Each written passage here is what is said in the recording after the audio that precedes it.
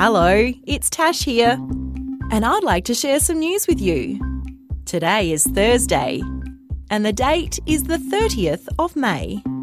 Today, I would like to tell you about a very unusual competition. This competition doesn't involve hitting a ball with a bat, or kicking a ball through some goals, or who can do the best tricks with a skipping rope.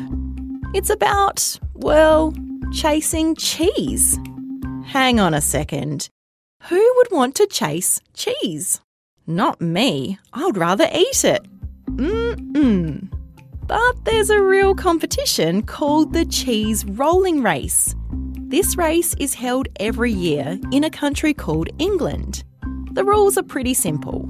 A 3-kilo wheel of cheese is rolled down a hill, and people competing need to catch it by rolling down the hill too. Sounds like hard work. The cheese rolling race has been around for a very long time, and while it might sound like fun, just remember it's something you shouldn't try at home. Let's leave that to the cheese chasing experts and stick to eating cheese instead. And that's the end of news time for today on ABC Kids Listen. Let's catch up again tomorrow.